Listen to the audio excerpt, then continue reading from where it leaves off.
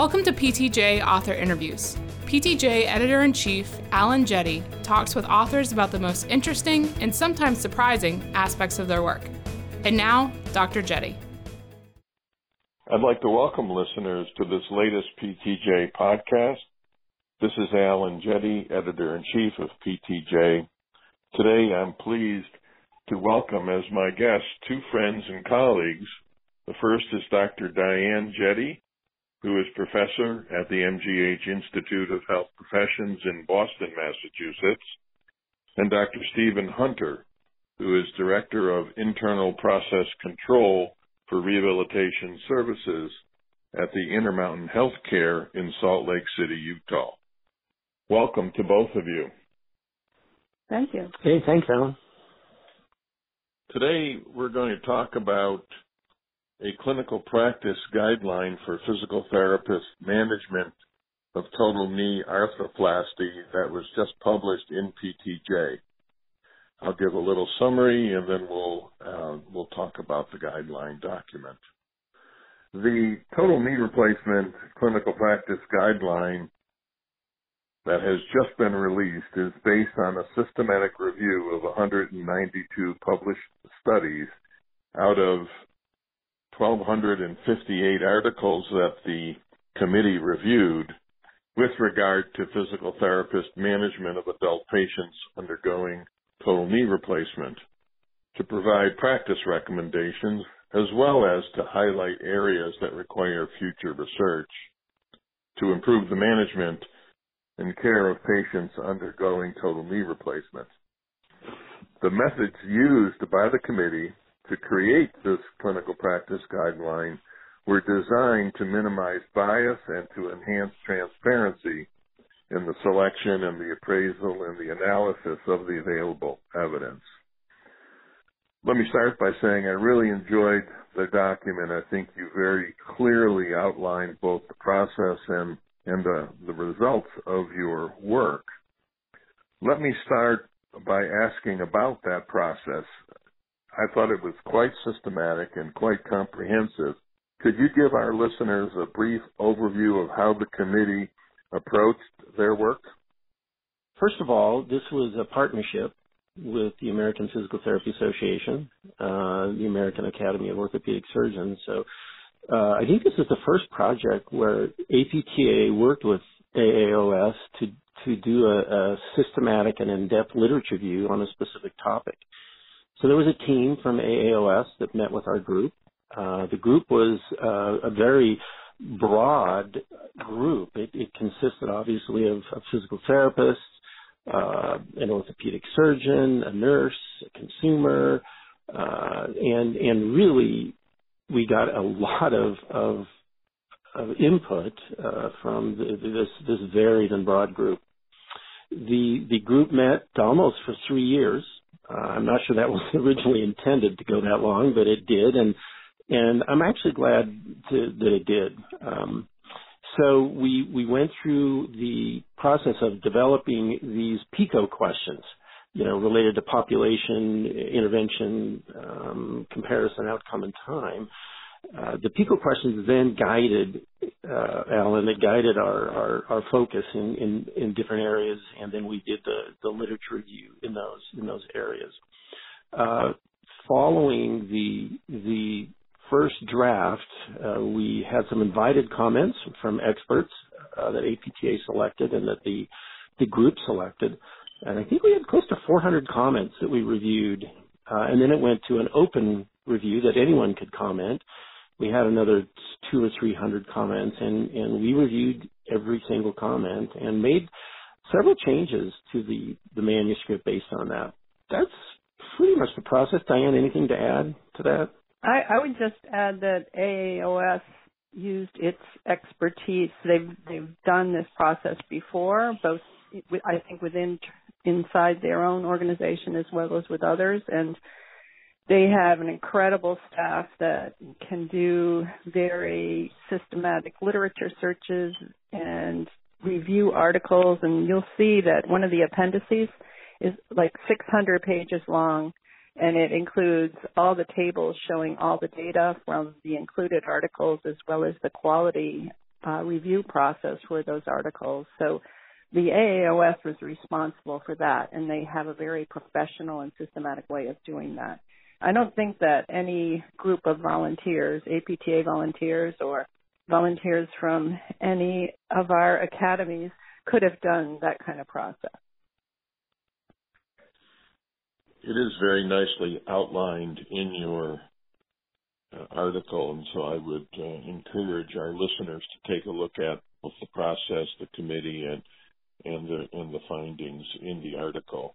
Having gone through this process, as the two of you reflect on it, what do you see as its both greatest strengths as well as the limitations? Diane, I think you already touched on one of the strengths. I'm particularly interested in where you see there are limitations in the process that might help guide future work. Well, I think one of the issues that we run up against is not just the limitation of our research process, but the limitations of the literature that affect our ability to make recommendations with any kind of confidence. There's incredible amount of heterogeneity in studies, meaning we only have maybe one or two studies that compare the same intervention or to the same control on the same outcomes. So it's very difficult. You'll notice that there's maybe 2 or 3 meta-analyses, but we didn't have enough data to do meta-analyses.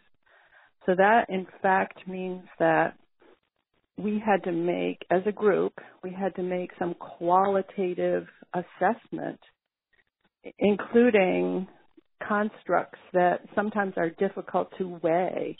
For example, the magnitude of a finding, weighing risks against benefits, looking at statistical significance, and that doesn't even consider whether a finding was important, clinically important versus statistically significant. So I think those are some of the, I don't know if they're limitations, but they're struggles that any group would have with this type of literature that we seem to have in our profession. Let's talk about that a little bit. We'll come back to you, Stephen, but I want to pick up on what Diane's talking about, because it did strike me in reviewing the specific recommendations. There were several for which you concluded the evidence was insufficient for a particular intervention.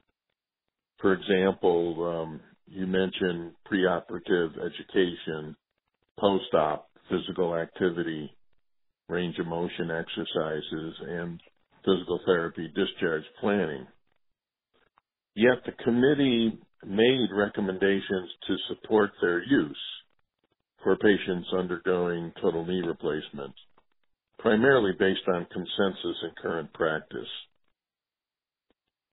Why not conclude that no evidence-based recommendation could be made instead of basing a recommendation on consensus?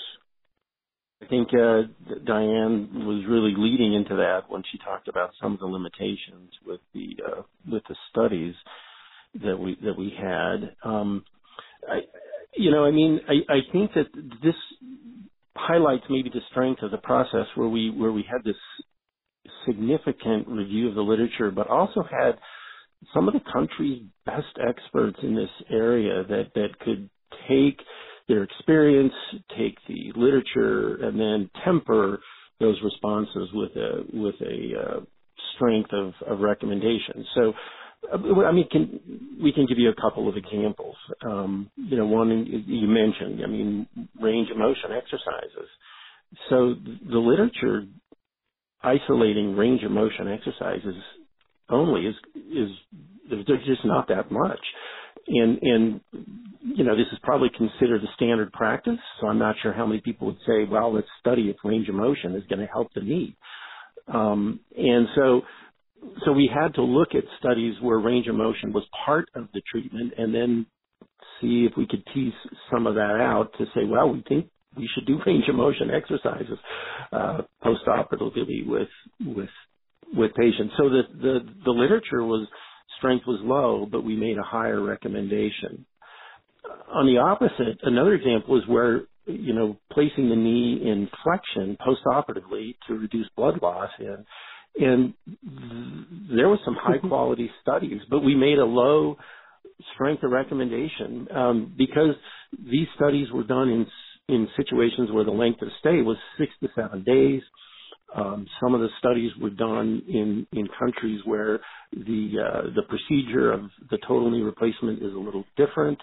And so even though there was strong evidence, we made a lower recommendation. They also didn't monitor extension range of motion except for in one study.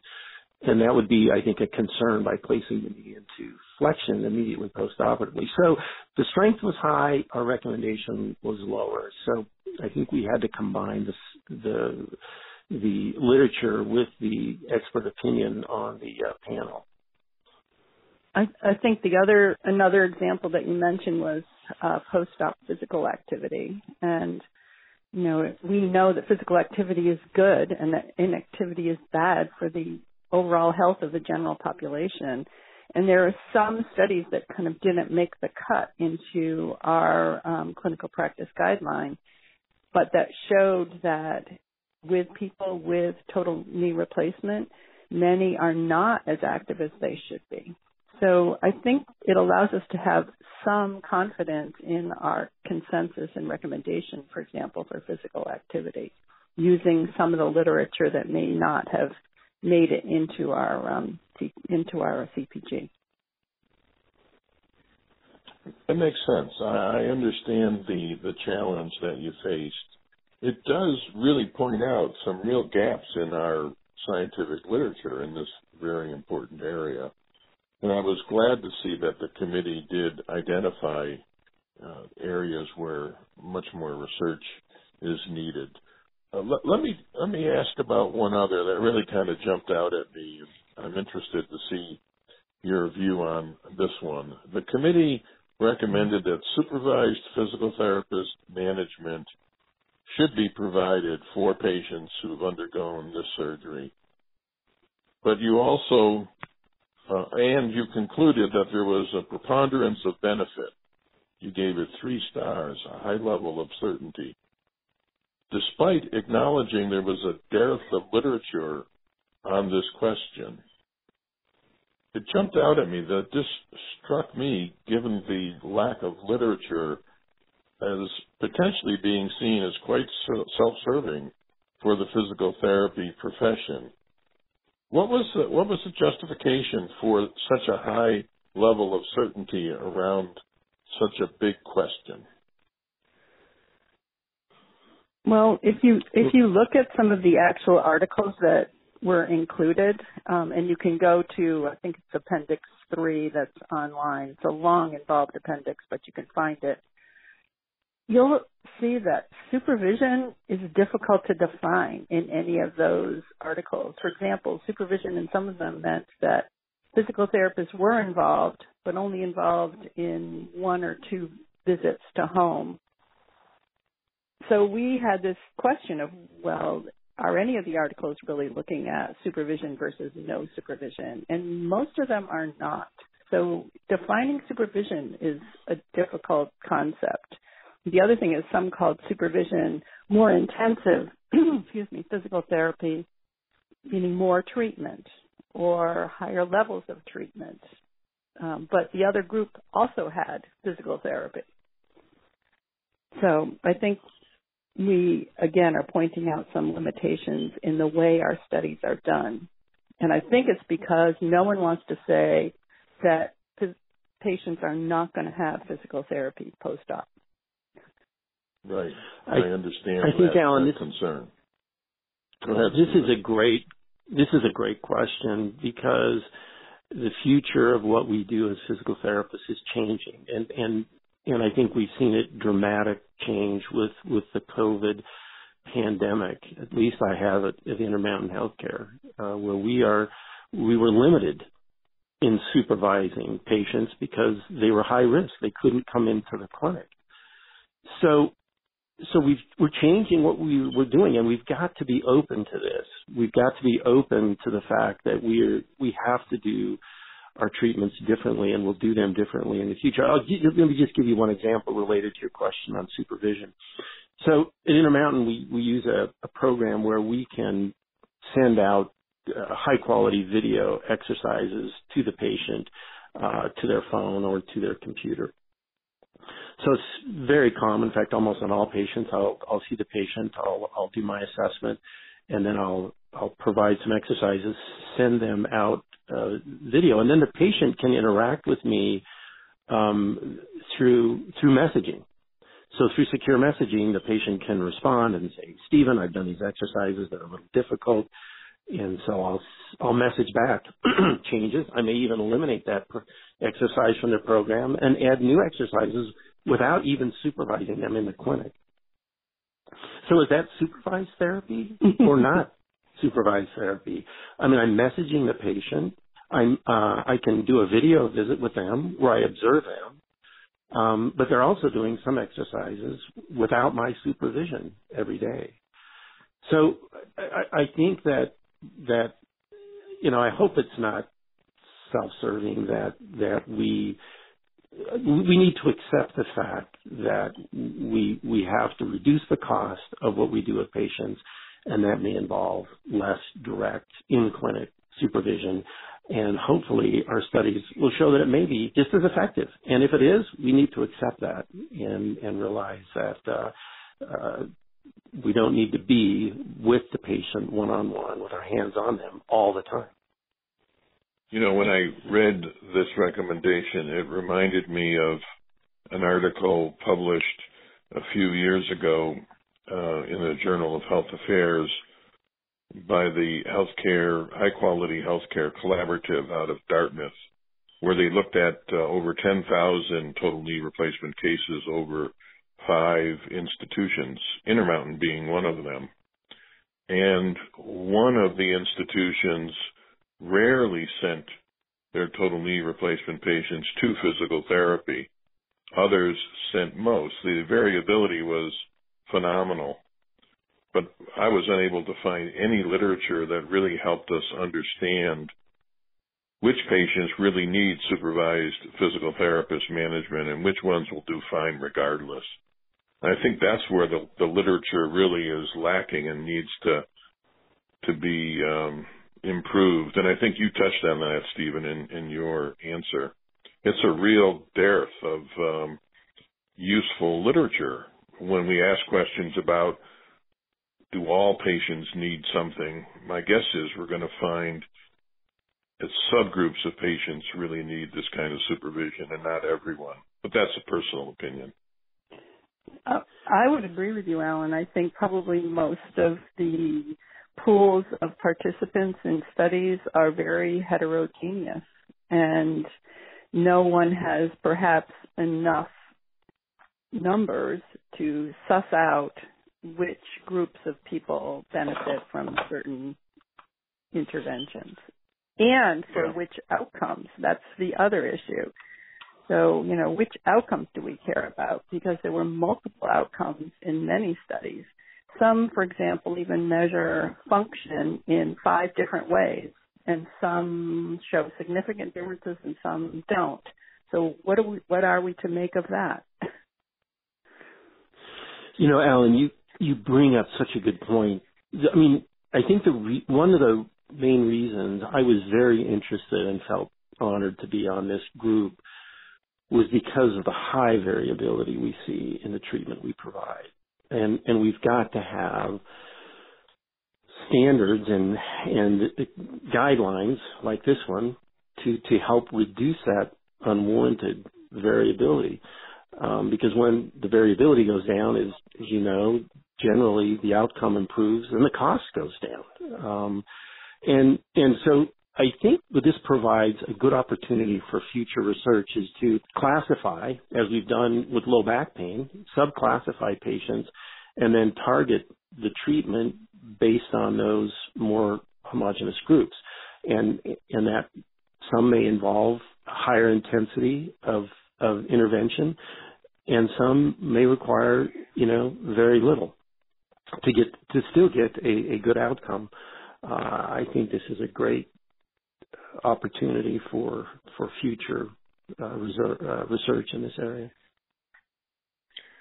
Well, I hope that research is forthcoming because I would agree it's really, really needed. Let's talk about one other area that really struck me. I was pleased to see that you looked at prognostic factors and research in that area.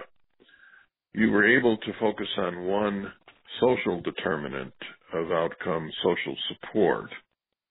And not surprisingly, you had to conclude that there were no studies of sufficient quality related to the association of patient support with functional outcomes in these patients.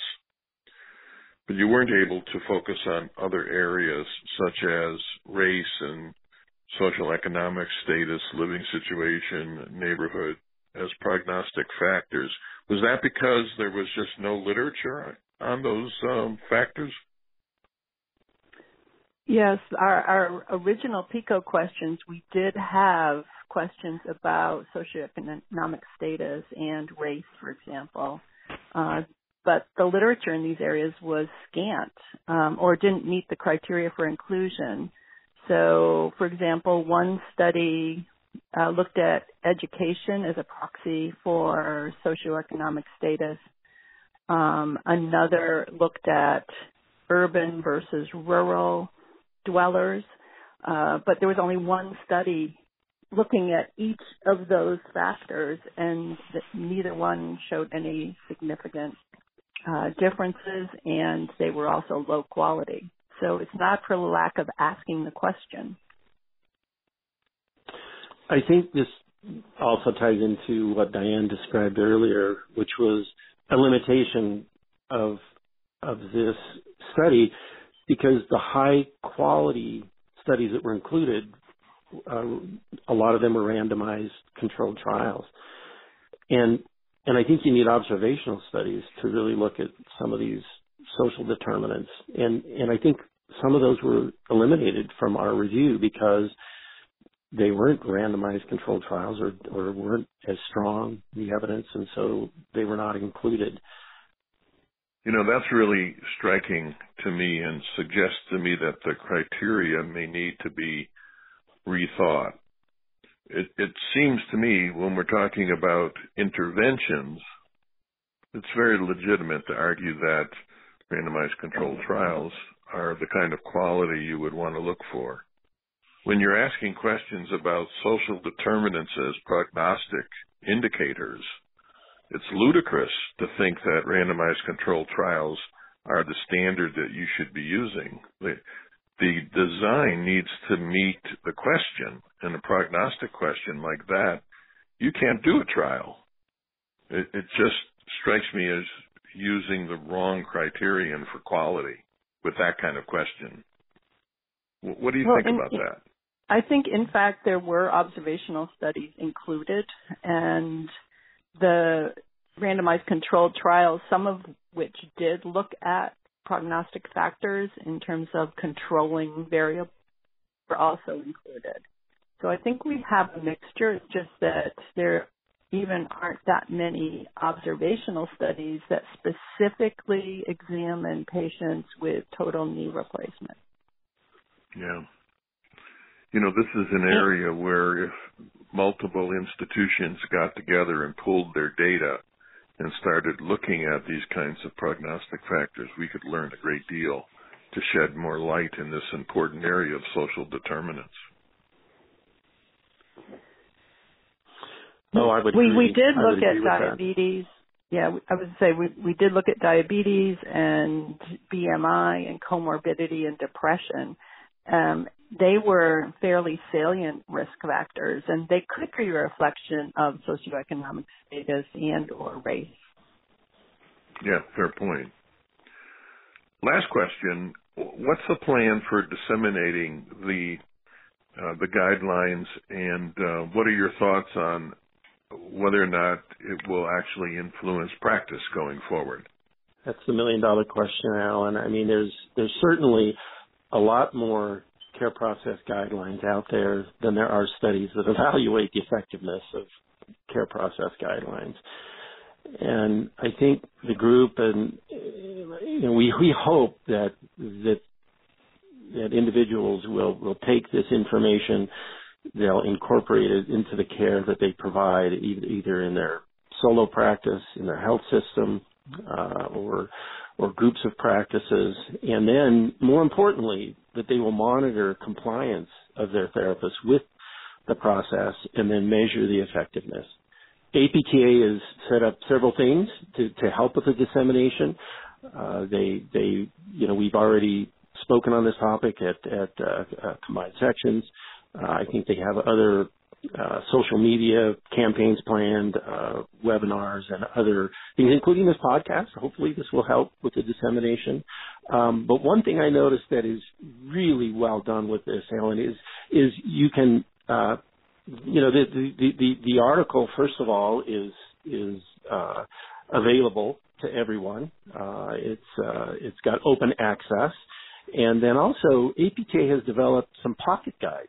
A pocket guide for the provider and a pocket guide with great education from the manuscript for the patient. And those are available.